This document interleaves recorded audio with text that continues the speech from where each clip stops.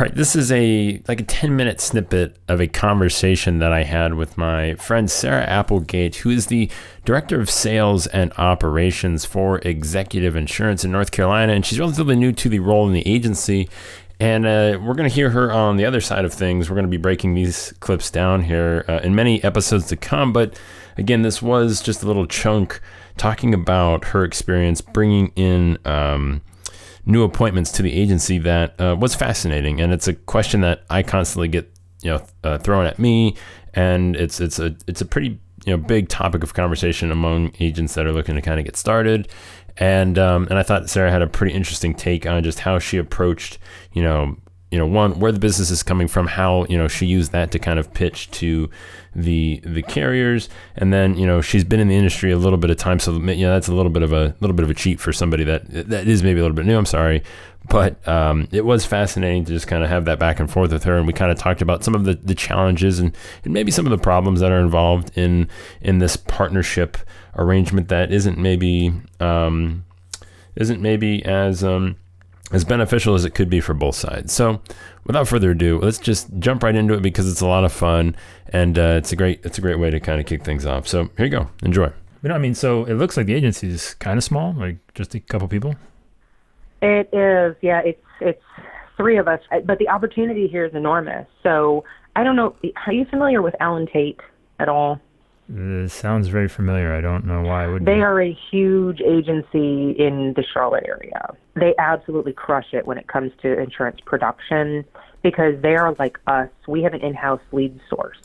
Mm-hmm. I mean, I get about 3,000 buyer-side transactions every year on my desk.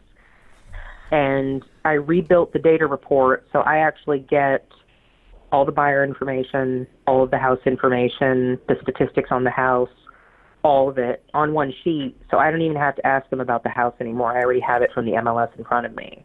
When I was at Travelers looking at the agency performance, I'm sitting there staring at it going, why isn't this doing better? Why isn't this growing faster? They've got the best lead source. It is gold. You have a home buyer that needs to get to closing. Why isn't this working? And nobody was driving the bus. That's really what was going on. I got here, they were down to 3 carriers, and one of them was auto only.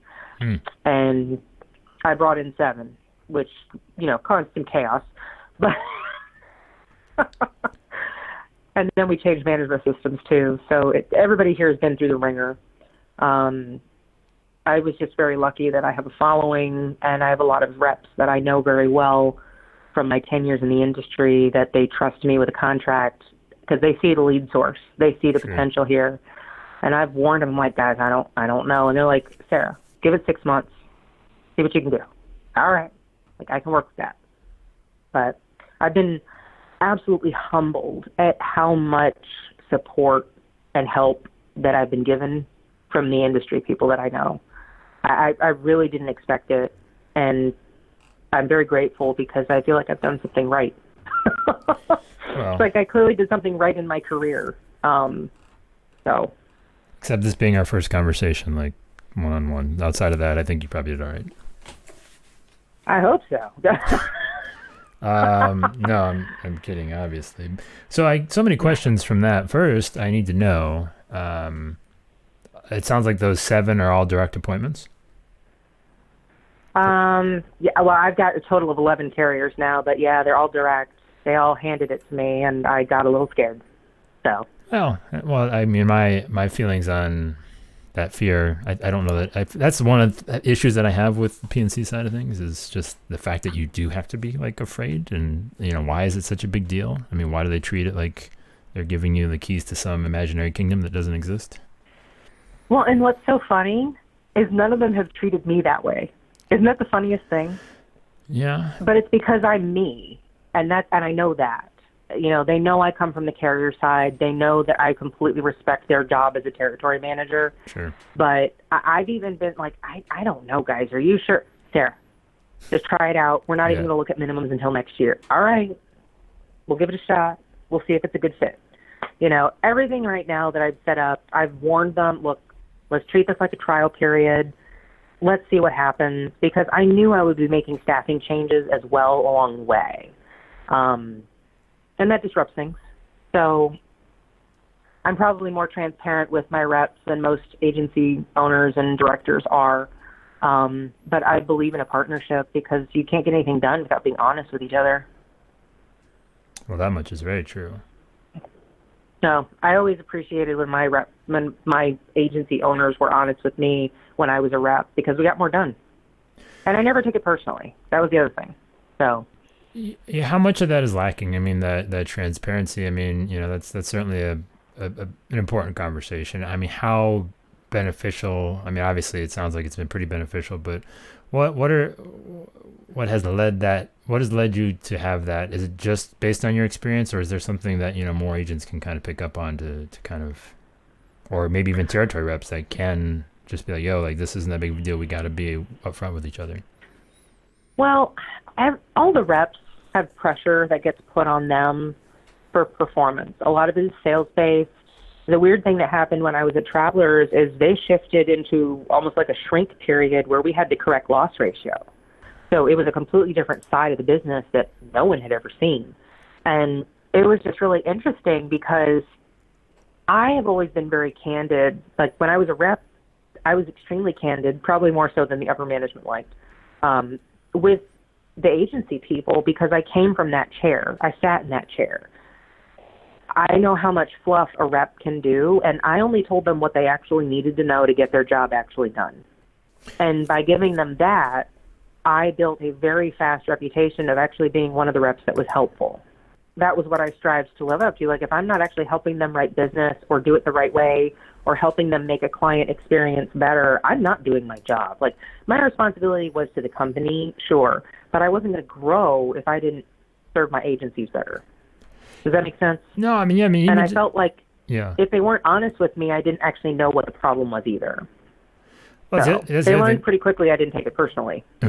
Right, and that's the other thing is that they want you to grow, but they don't really want to be specific in what areas would be best to grow. It's like, hey, listen, we could really knock it out of the park with you and this thing, this type of business, this type of person, and it's always we want everything, And how much of that do you think they actually know, though? Who's that? The reps? Well, even the agency owners, like how many of them do you think really know what they need to be more successful within their agency? Right? Well, that's a good question. I think they know the type of person they work well with, maybe. Again, this is both ends, right? That's true. I think, and if they don't know, then I think that's where, it's somebody's got to, like you said, own the thing. And is that the territory manager job? I don't know. But, if the agent isn't banging down your door saying, listen, we're really good with this. Can you take it? Can you handle it? Or, what's the, up to what point can you handle this? Or, where do we need to get above for it to, that conversation, right? Like, you tell me you're okay with this, but are you really okay with this? Right. Or are you okay with like 10% of it being this? And, yeah. And then if you got somebody that's just meandering, right? That's an obvious sign that they don't know what they want. And then it's like, well, hey, listen, we think you could, we really need more of this. And, based on our, kind of research, there's X amount of this business kind of within a 50-mile radius of here. Go get some. You know what I mean? That's exactly it. And it's so funny because I had been on the carrier side, I guess I understood that I needed to have my numbers and my ducks in a row before I could really look at contracts honestly. And once I knew what my leads looked like, what my average sale on a property side looked like, because that puts you at least somewhere in the ballpark of coverage A. Yeah. It's like, what does that look like? What zip codes is it coming from? What offices is it coming from? What counties are these in? Does this make sense? Are you good here? Are you not good here? Am I selling more condos? Am I selling more primary homes? What am I actually looking at? And I knew all of that. I had to before I could meet with any of the reps who were banging down the door. God love them. But I'm like, guys, I don't even know what I'm looking at yet. Just give me like a week at least. Can I be on the job a week? Sarah, do you realize that that's more than most agents do in their entire career, though? What? All of those numbers you just said to me. Like, is it more condos? Is it more whatever? Where's the average like that? Like, yeah. Do you realize? I don't know. I just got to tell you, just in case you don't, just in case.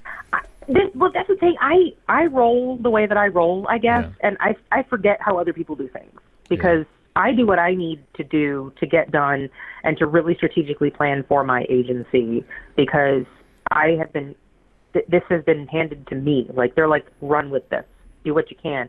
But because when I was at Travelers, I mean, I talked with the actuarial team. I talked with my product people probably far more than I should have, quote unquote. But I learned how they think. I learned how they sell on the product side. I learned why they take rate when they take rate.